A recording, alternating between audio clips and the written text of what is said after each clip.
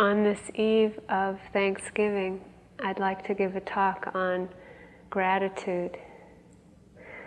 The Buddha taught that there are two rare and precious types of human beings in this world. The first, you've heard a lot of talk about. The first is a benefactor, one who has shown us or shows other beings or other human beings any kind of kindness or respect.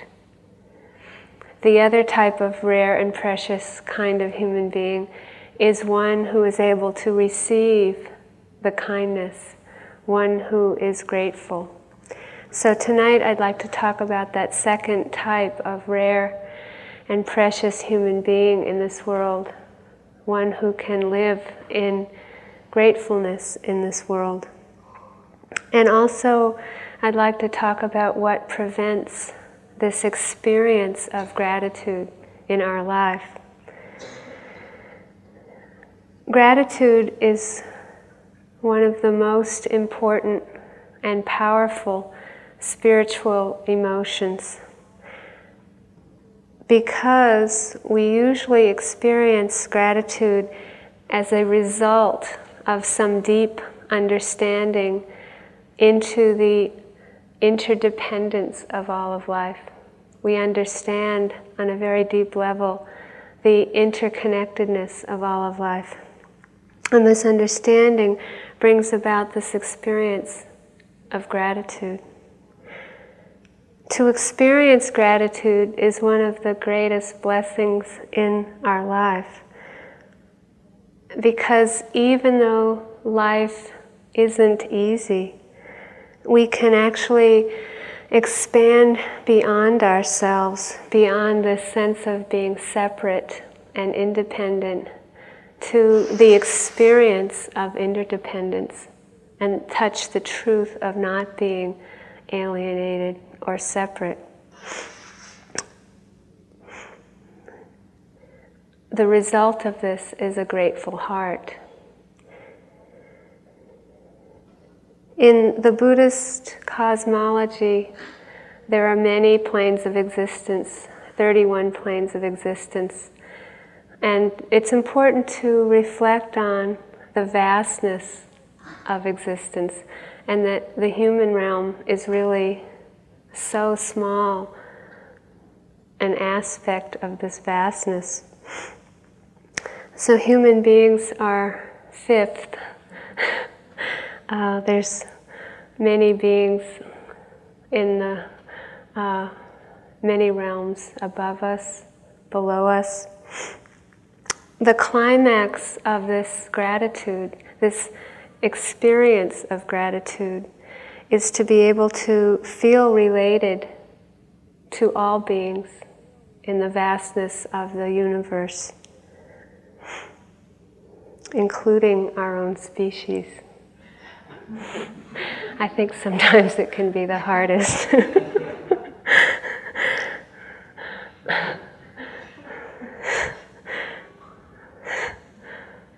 The closer you get, the harder it can get sometimes. The more we can understand and appreciate the importance of gratitude in our life, whether it's an easy time or whether it's a difficult time, the more meaning and purpose and happiness will grow out of the gratefulness that we experience.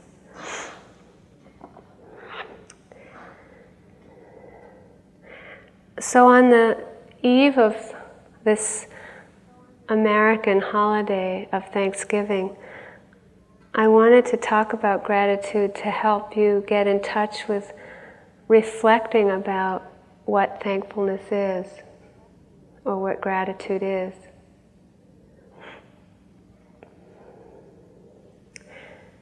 We learned this celebration of gratitude from the native people that lived here when the first people from Europe arrived here, there were many people living here already who had developed a very deep spiritual understanding of what gratitude is. And we adopted this holiday from them. And this holiday grew out of a relationship of dependence on the native people and animals and other beings who lived here when people arrived.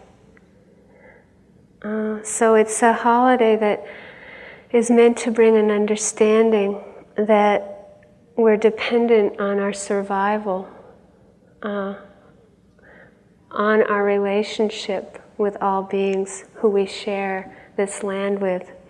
And if you look at what is traditionally on a plate tomorrow, when there is this ritual of giving thanks, it's usually all of the native plants and animals are represented there, whether it's squash or cranberries or blueberries or turkeys,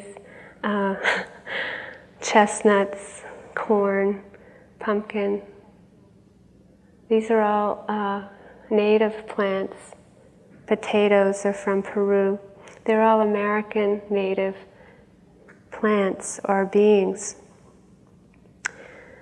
So not only did we learn this ritual of celebrating our dependence on life from the people here, but we also have adapted the spiritual understanding of this holiday as well as the actual physical taking of the nourishment.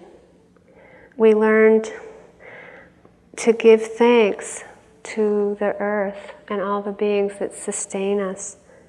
We give thanks for the spiritual understanding, the gift of the gratitude itself.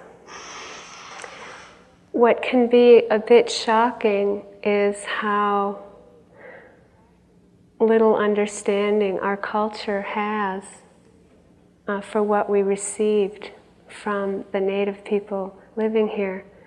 You know, there's so many levels to what we learned, and there's not so much gratitude for what we have learned. It's starting with these generations that are coming, which is nice to experience. It's a gift to be able to experience that gratitude.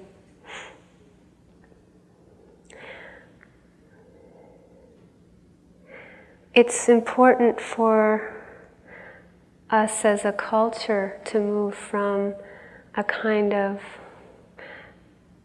belief system in valuing being independent as opposed to interdependent. It will help us in the years to come as we get more crowded.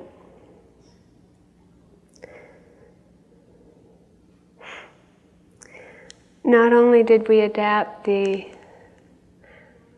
understanding of how to survive here and receive the nourishment from the land, the plants, the beings here, and not only did we adapt the spiritual understanding of gratitude, but we also have received the effect of the ancestral spirits that have lived here. Years ago, I read a quotation from Carl Jung, who said that in regard to native people all over the planet, that a race of people, he said that a race of people can never conquer another race of people because the spirits of those supposedly conquered will enter the hearts of the children of those who did the conquering when their children are born. Sometimes it requires repetition to get it. It's a race of people can never conquer another race of people because the spirit of those supposedly conquered, the spirits of those supposedly conquered will enter the hearts of the children of those who did the conquering when the children are born.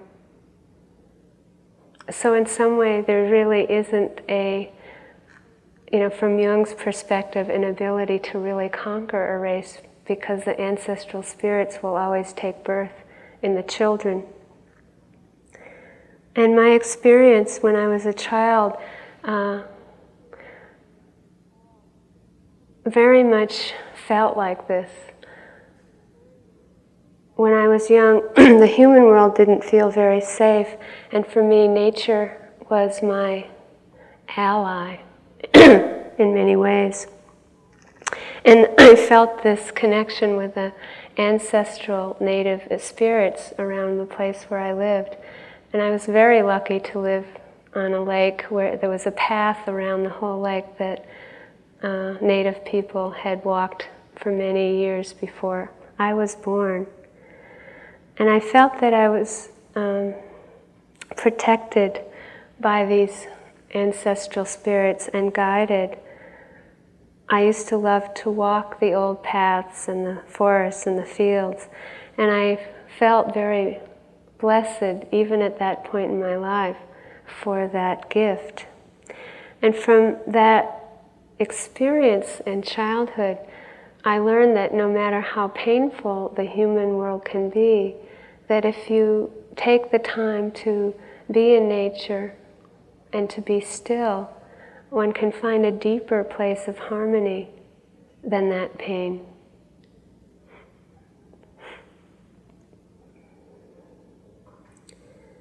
In the native cultures that we have inherited here in this country, there's a deep appreciation for silence and stillness and solitude and vision, simplicity, ceremony. There are over 300 native tribes that we share this land with.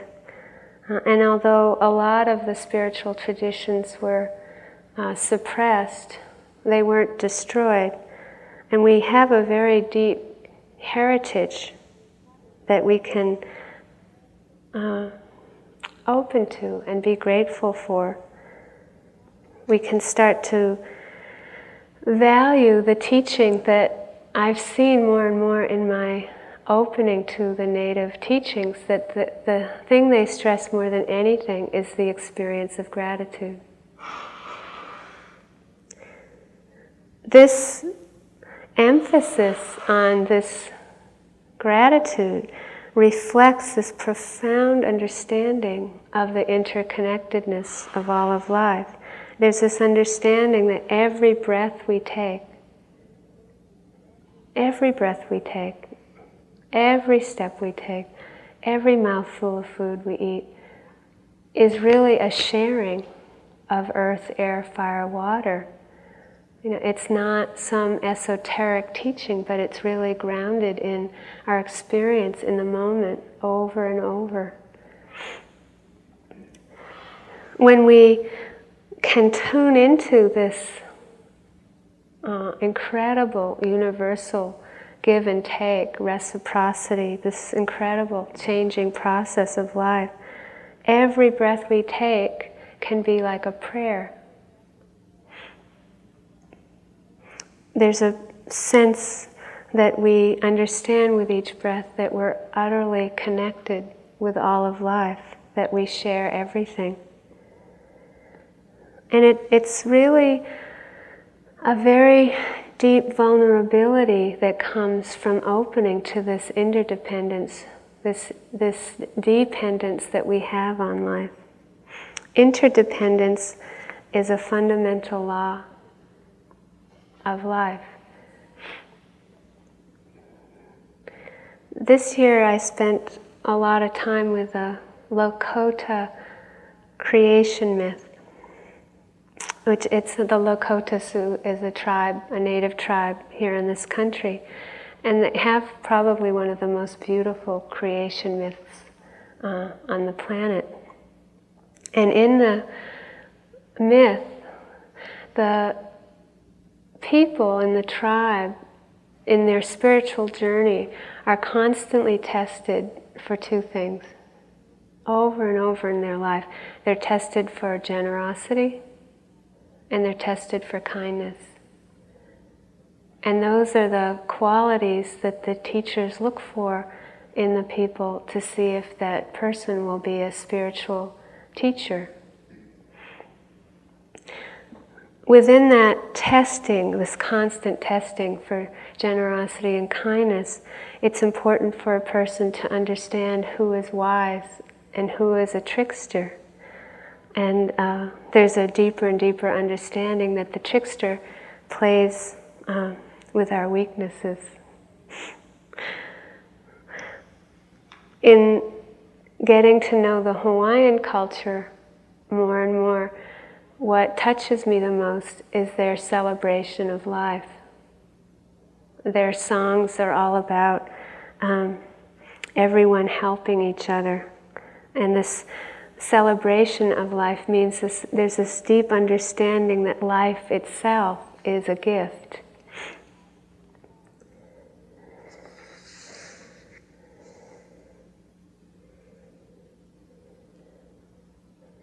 When we understand that life is a gift, gratefulness becomes the measure for our wakefulness. Gratefulness, the experience of gratefulness, is the measure of our wakefulness.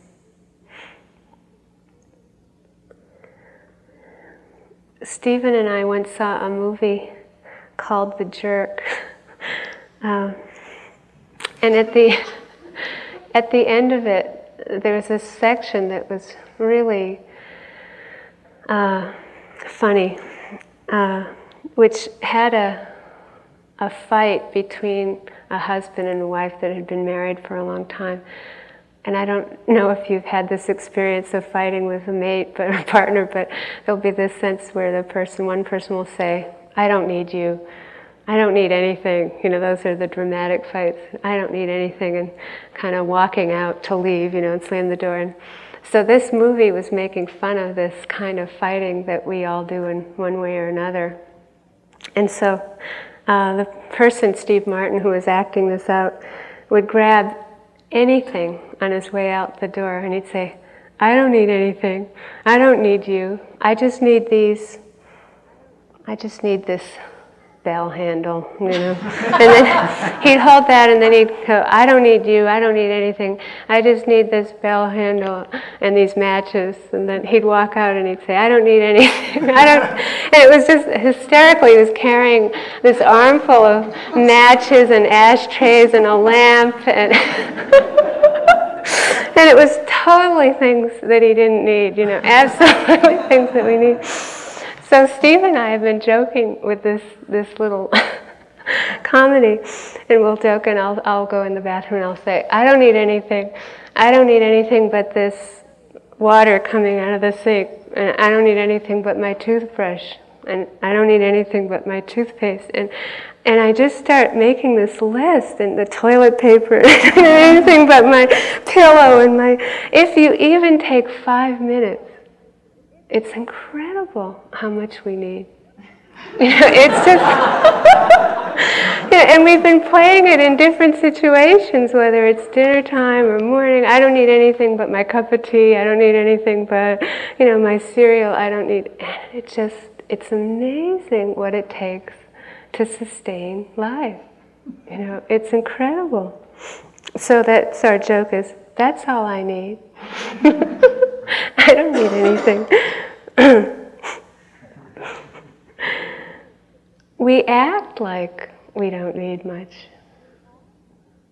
but we need each other so much. It's simple things, but it really helps us to just take 5 minutes a day and see how much we're dependent on. Aging doesn't guarantee maturity.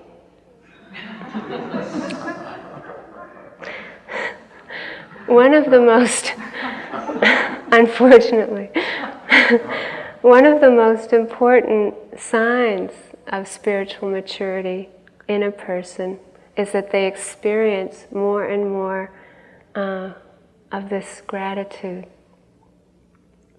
One of the reasons that I love being on retreat is that there's so much more time to appreciate things. You know, it's like when you take the meal tomorrow and you realize how much energy the staff has put into the food. You know, it's like we can get into all these difficult states on retreat, but sometimes it's helpful to just tune into how much people are giving to make this possible. And it's not just this moment, but like I was saying, if you take any 5 minutes of your life and really see how much we need, even if you see how much happens within a breath, you know, how much earth, air, fire, water is sustaining us, never mind the human connection.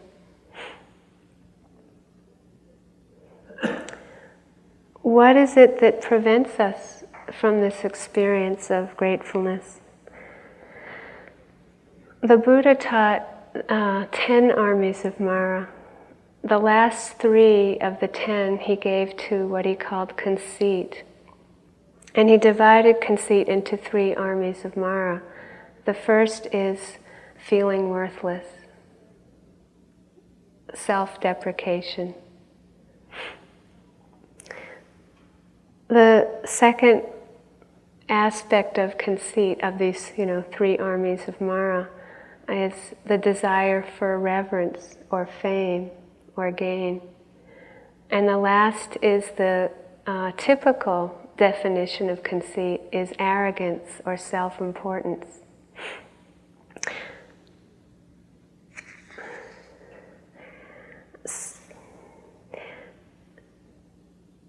The Buddha taught a 3-fold conceit. He taught that feeling equal, or feeling inferior, or feeling superior are all an aspect of conceit. So there's the I am the equal idea, I am better, or I am worse, I'm no good.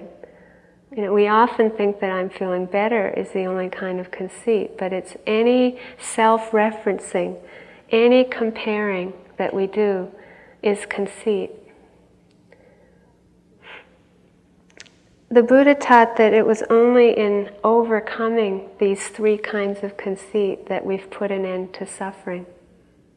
And it's not considered to be over with.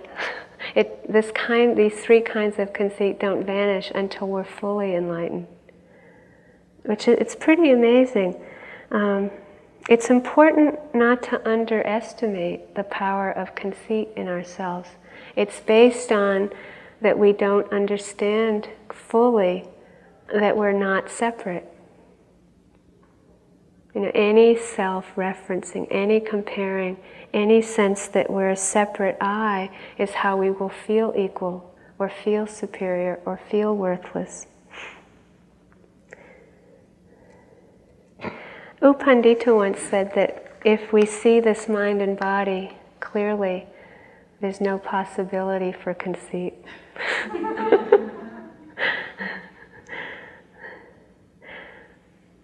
One of the ways that I've seen it's possible to find a deep balance between the extremes of inflation, self-importance, or deflation, self-condemning, or feeling horribly no good, is discovering gratitude within us, because the experience of gratefulness will give us the strength to let go of any of these aspects of comparing ourselves with others.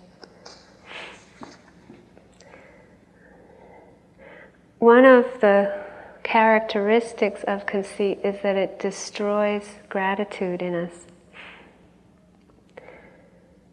Ingratitude is when we aren't able to remember in the past or receive in the present any kindness that's been shown to us, which includes anything that we've received.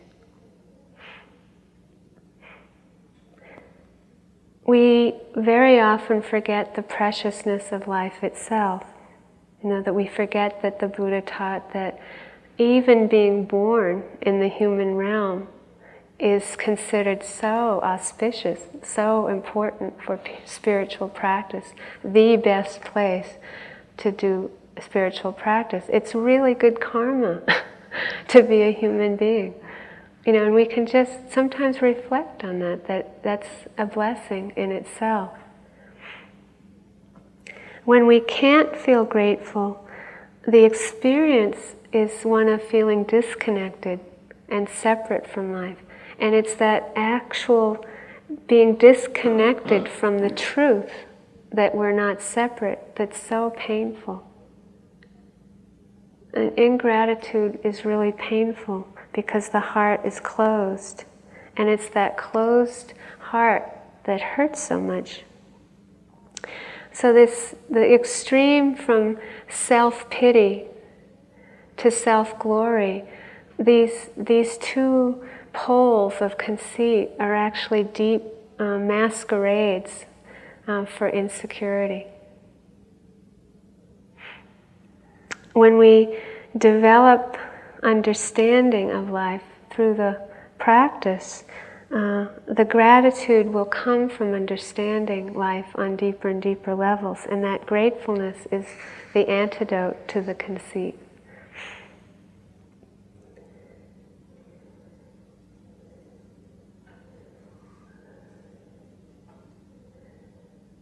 So one way we can understand the experience of gratitude is to understand the interconnectedness of all of life.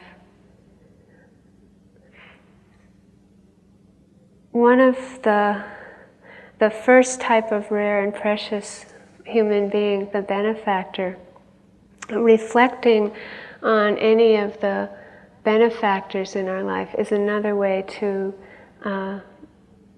experience gratitude. A benefactor is someone who's touched us in some way. It could be a friend, or a teacher, or a parent. It can be other beings, chickadees in the back. It's like you can know the times when you felt really disconnected and in the darkness, and the moment when some being or some person touches your heart, or some deva, when the heart is touched, there's that connection again. It pulls us out of feeling alone. And that's the kindness, that's the lifeline, that's metta. It helps us have the courage to keep going on with our life. The reason for this is that the need for love or connection is at the very core of not only of our life, but of our survival. Humans, no matter how skillful or capable we are totally dependent on others. Especially when we're young, or we're old, or sick, we really need other human beings. Babies will die without human affection. And sometimes, if our life has been hard, one can reflect on the fact that one is still here. There's somehow, there's been some basic survival needs met, and that's a lot. It takes a lot to support a human being, whether it's just warmth, not human warmth, but just temperature warmth or coolness, depending on where you live, or food, or shelter, education. We can feel grateful for our life, that we're still alive. Sometimes when we teach metta, there can be a kind of sadness for the difficulty for people in the West to think of benefactors. So I like to talk of other beings in this category, just to keep in mind that we have many elders that we share the planet with that aren't necessarily human. What touched me once a few years ago. I saw a poster that had said, "Last Song," and it was a picture of a wolf, a beautiful wolf, howling. And at the bottom of the poster it said, "Can we not learn from our elders?" And then it said, "Wolf, 30 million years old. Whale, 50 million years old. Loon, 160 million years old." We don't often think of these beings as our elders, but we've not been here very long in comparison. They are our elders.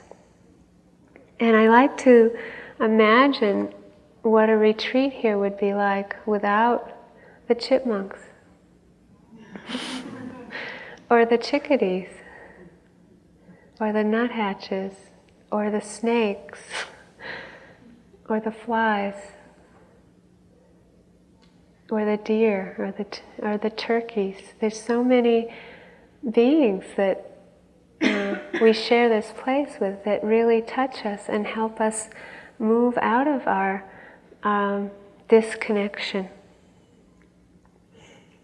So we have many elders on the planet as well as human elders.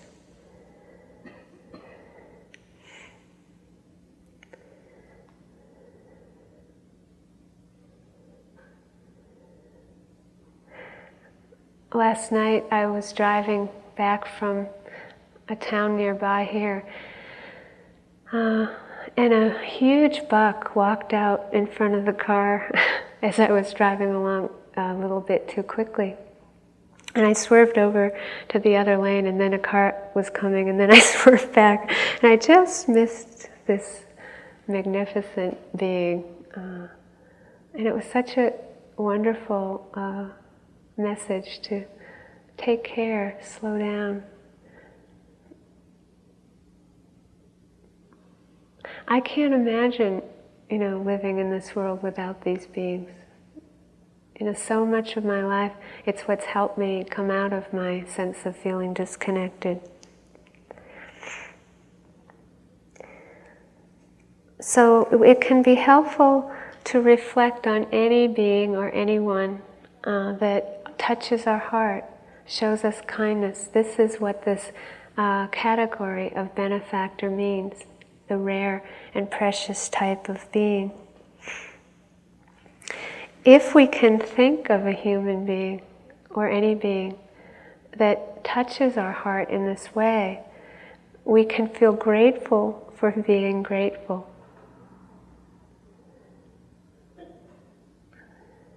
Because the experience is such a deep spiritual experience. It may not be an elder, could be a child.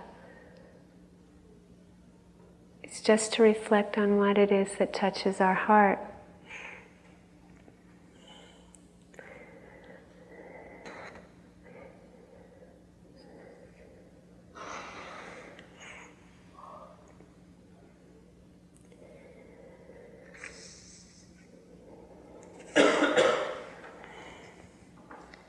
I'd like to read a poem by Pablo Neruda. Sometimes I run into poems and they stay with me for a long time, and this poem has been with me every day this year. As a little background, a friend of mine called from Hawaii today, and I told her I was going to do a talk on gratitude. So I asked her what, just in that moment, she was grateful for. And she said that she was really grateful for the veil of delusion. And I said, why? And she said, it makes my day-to-day life seem much less overwhelming. So she was really experiencing gratefulness for delusion. It's helpful to keep in mind that we can feel grateful for surprising things.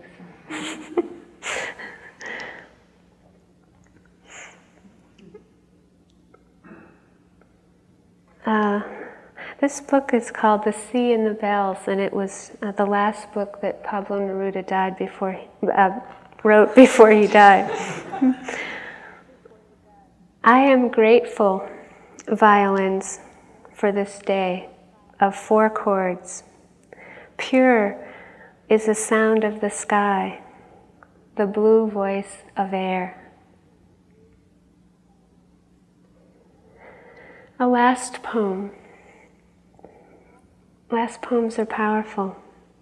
I am grateful, violins, for this day of 4 chords. Pure is the sound of the sky, the blue voice of air. It's so pure. You know, when I first read that, for days when I would walk outside and look at the sky, I would think, oh, it's such a wonderful image to hear the voice of the sky. You know, this shifting of sense doors. I think that when we're on retreat, we can really appreciate the purity of this. One can hear in it the purity of awareness. So sometimes we can be grateful for delusion, and sometimes we can be grateful for this purity, and to be able to contemplate something like the vastness of the sky and to be able to hear it. When we're on retreat, we get so silent, we can hear the blue voice of the sky. It's important to understand. There's another part of a poem that I remember that I read when I was young, where someone said, it was a Chinese poet, "The blue of the sky touches my clothes." It's just this very simple sense of the interdependence of things and how deeply we really do affect each other. Sky, wind, breath, water. The stars affect us and we affect them deeply. When we start to get quiet enough to listen to things like the blue voice of air, we can start to see that not taking life for granted is a very important practice. And today I got a letter from someone who I have a very funny relationship with. I bought a car from him in 1974. I think I met him for maybe 5 minutes or 10 minutes. And every year we send each other a birthday card. And I wouldn't know this person if he came in and sat here right now. But every year we have this little correspondence. And today he wrote me that his dad died 3 weeks ago, and that he had been caring for his father for the last 2 years, constantly at home. And he expressed this beautiful gratefulness for the time that he had with his father and the teaching that his father's life had become for him in this time.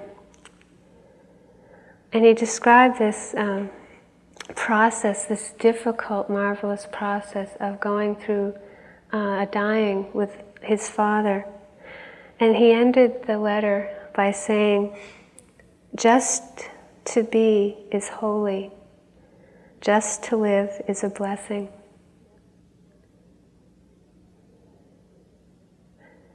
Just to be is holy. Just to be is a blessing. You know, it's so poignant to face death, especially of a parent. And yet it brings us so much life. It helps us to experience the preciousness of life when we get that close to death. For me, my mother's death when I was young motivated me to search for understanding in a way that was kind of like being electrocuted or something. I mean, it had a power that has affected me my whole life. The awareness of our own mortality or other beings' mortality, the fact that anything that takes birth passes away, including me, and that we never know when it's going to happen, helps us to be motivated to understand life. It's the awakener. The awareness of death wakes us up more than anything.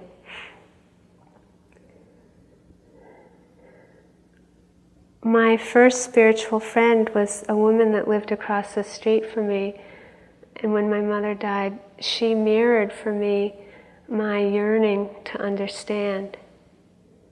And that's what a spiritual friend, this is the benefactor category. Spiritual friend is a mirror for us.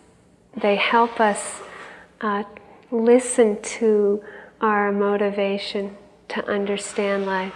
They encourage us to grow spiritually. The Dalai Lama said that, "I believe no one is born free of the need for love."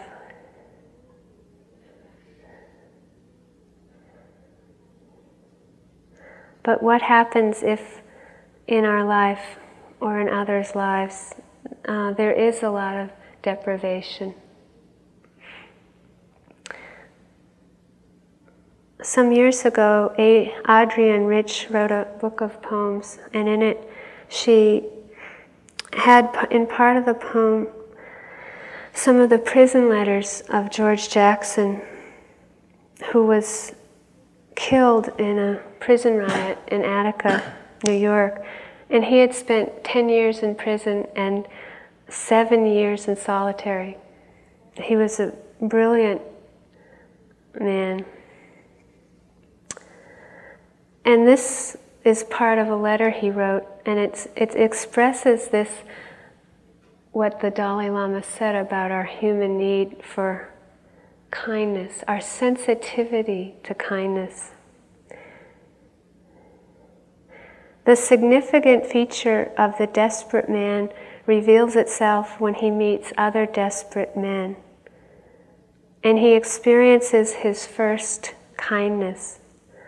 Someone to strain with him, to strain to see him as he strains to see himself. To strain to see him as he strains to see himself. Someone to understand, someone to accept the love that desperation forces into hiding. Those feelings that find no expression in desperate times store themselves up in great abundance, ripen, strengthen, and strain the walls of the repository to the utmost. Where the kindred spirit touches this wall, the wall crumbles. No one responds to kindness. No one is more sensitive to kindness than the desperate man.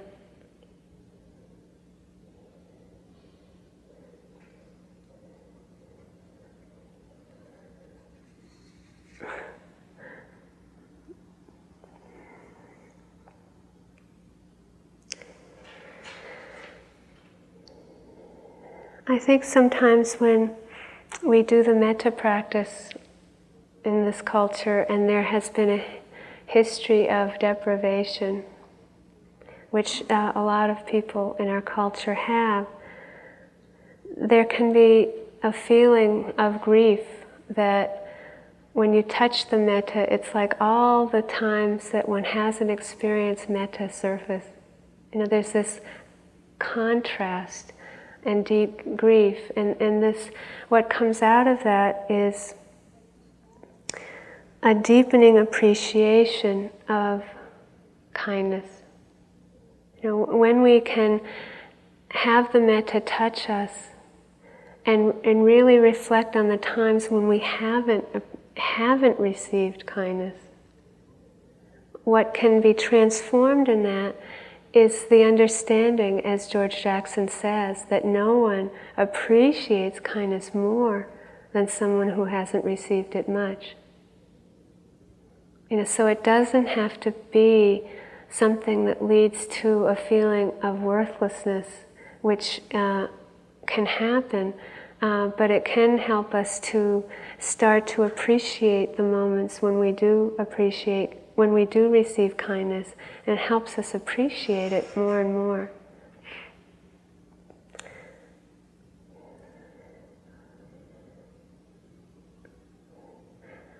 When I sat a retreat a couple of years ago, there were these times where these black holes of feeling totally unlovable and worthless started to surface for me. And these were feelings that I had run from my whole life. And it felt good to finally have the strength to go into those black holes and experience the deprivation. But it was really hard. And there were two things that helped me through that period. One was Stephen gave me this small rock that we had gotten when we were in Africa, and it's a smooth, deep red rock. And when I would walk around, I would just hold the rock, and it would help me remember that I didn't have to feel disconnected anymore. That there was that connection to a human being. And then a friend of mine had given me a handkerchief that was so wonderful. It had butterflies embroidered on the ends, all four corners. And when I would cry into the handkerchief, I would see these butterflies.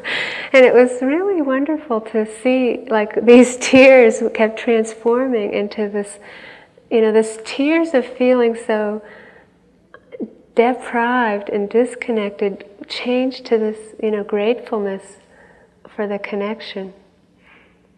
And when I thought about talking about gratitude tonight, what I've been experiencing the last years is a real sense of gratefulness for human connection. And it's such a healing from having, for so many years, only had felt the connection with ancestral spirits or devas or other beings.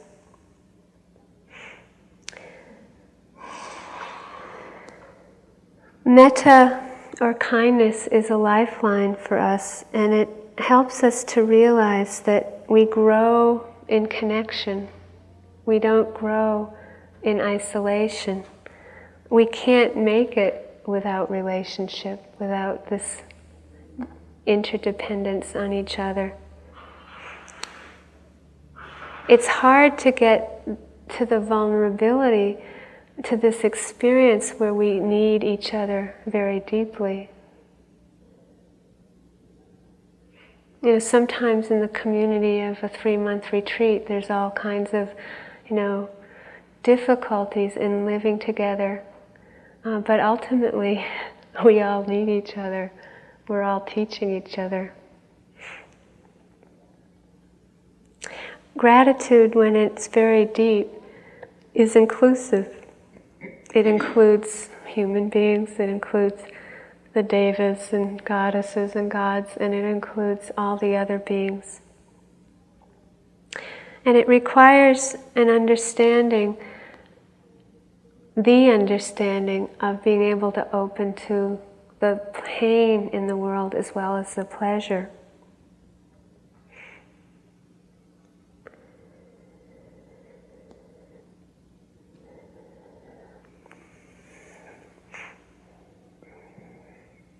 Several years ago, during the Persian Gulf War, my nephew was in the Marines at that time and was sent to the Persian Gulf War. And he is someone that I raised in his early life, so he's like a son for me. So it was very difficult for me to have him over there in the front lines. He was the one who put up the flag in the Kuwaiti airport at the end, so he was sort of in the front all the way. And it was shattering for him. One of the teachings that I had at that time was trying to send metta to George Bush and Saddam Hussein. They were like my difficult category. And it was very interesting for me to watch the conditional love happen versus the unconditional love. So I would send metta to Saddam Hussein and George Bush if they would stop the war. It was just watching myself over and over again try to break down the barrier. And I'd have their image and I'd be saying metta and there'd be this little if. There was always this if. And once in a while it would shift to, okay, it's okay, just the way it is. And I accepted what was happening. And then with my nephew, it would be the same thing. I'd be sending metta to him, and there'd be this, if he comes back alive, if he doesn't die. It was really hard. It was just day after day after day facing my own barriers to this unconditional love. And the process that I went through was very difficult because I kept imagining when he got back, if he got back, and as we got closer to him coming back, my worst scenario was that he would be totally closed down and shut down. And then another horrible scenario would be that he enjoyed it. And I just, had to keep waiting. And I went to see him when he got off the plane. And it was one of the most powerful moments of my life.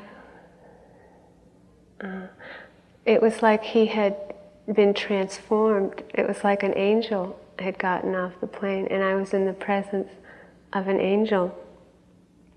And I couldn't make the connection between my image of what would happen in war to this being that got off the plane. And I could see in his eyes that he had been shattered, just completely shattered. And in a way, like I hadn't expected that scenario. And it was such a shock. I just barely held it together, but I knew I had to hold it together for him.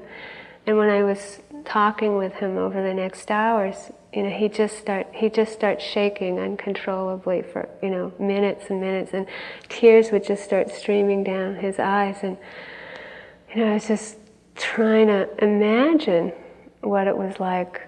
I could only imagine what it's like on retreat. For days and days and days. But he was over there 8 months. No break. It's really hard to imagine if you haven't been through something like that, and to see what he saw. And the hardest thing for him was in seeing when they started to go in across the border, all the people that were surrendering. It's like their vulnerability is what eventually just shattered him. And it was very hard to imagine that he could be transformed through this. But I keep staying in touch with him, and I just see this gratefulness coming. It's like he's grateful for anything he's given. He's grateful. It's like this gratefulness machine. So sometimes we need to get shattered. It's not something that we would wish for anybody, but like a death, coming close to a death, shatters us. Awareness of mortality, it's like it's something that the heart can't bear, and then we move into a transformation where we really deeply understand the preciousness of life. That life is a gift. We're at a precarious balance on the earth now. It's hard to know how difficult it will get, but it's like a lot of people will get shattered in the process of the growing difficulty.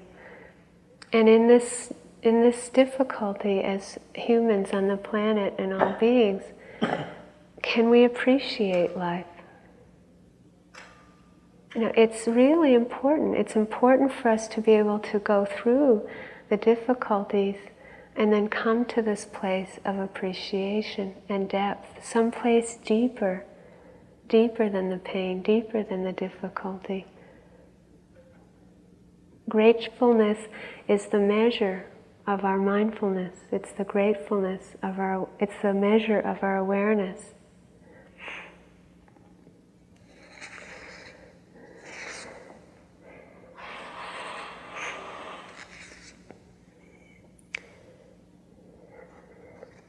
The deepest moments of gratitude often appear when we have deep experiences of anatta. I think that you've all had times on the retreat where you might really touch the sense, that there is no separate me, that we are just a constantly changing process that's totally interconnected. And touching the truth is often followed by just tears of joy. That the experience of gratitude, it usually comes with tears. It's so profound, this touching of the truth. Or being able to receive anything. It might be a memory of being given something in some way. And it might be a memory of a friend that just touched us in some way. But that moment where we can be grateful for that is everything.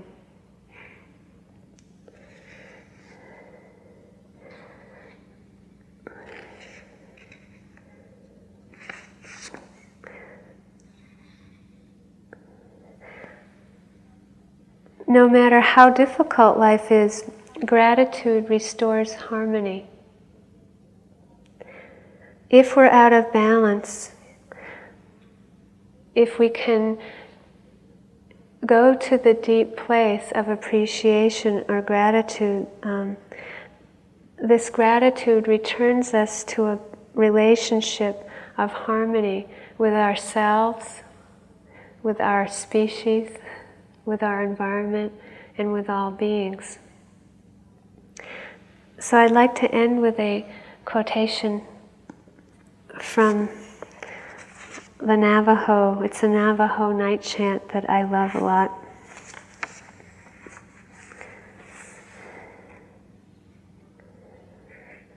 And think of the practice that you're doing when I read this.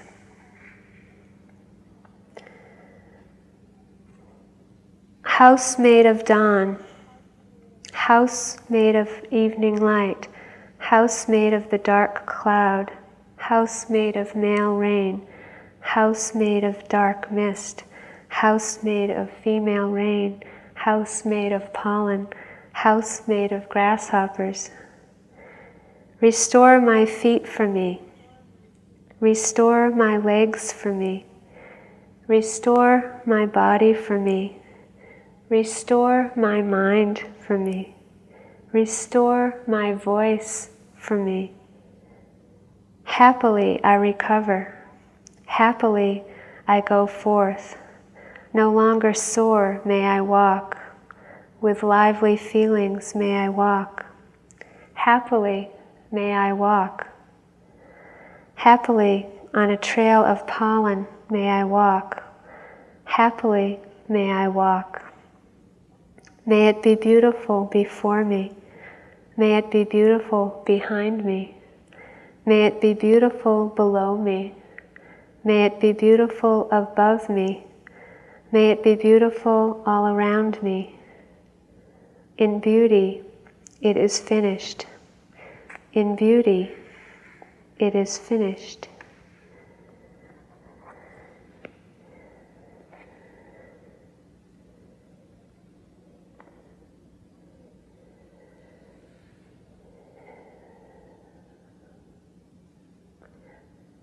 So in whatever way in this evening and tomorrow that you're touched by, in any way, by this reflection on gratitude because of this holiday of Thanksgiving. In some moments during the day, maybe reflect on any of the things that you're grateful for. Let's sit for a few minutes.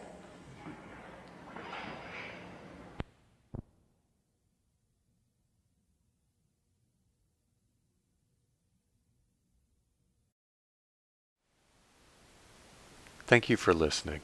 To learn how you can support the teachers and Dharma Seed, please visit dharmaseed.org/donate.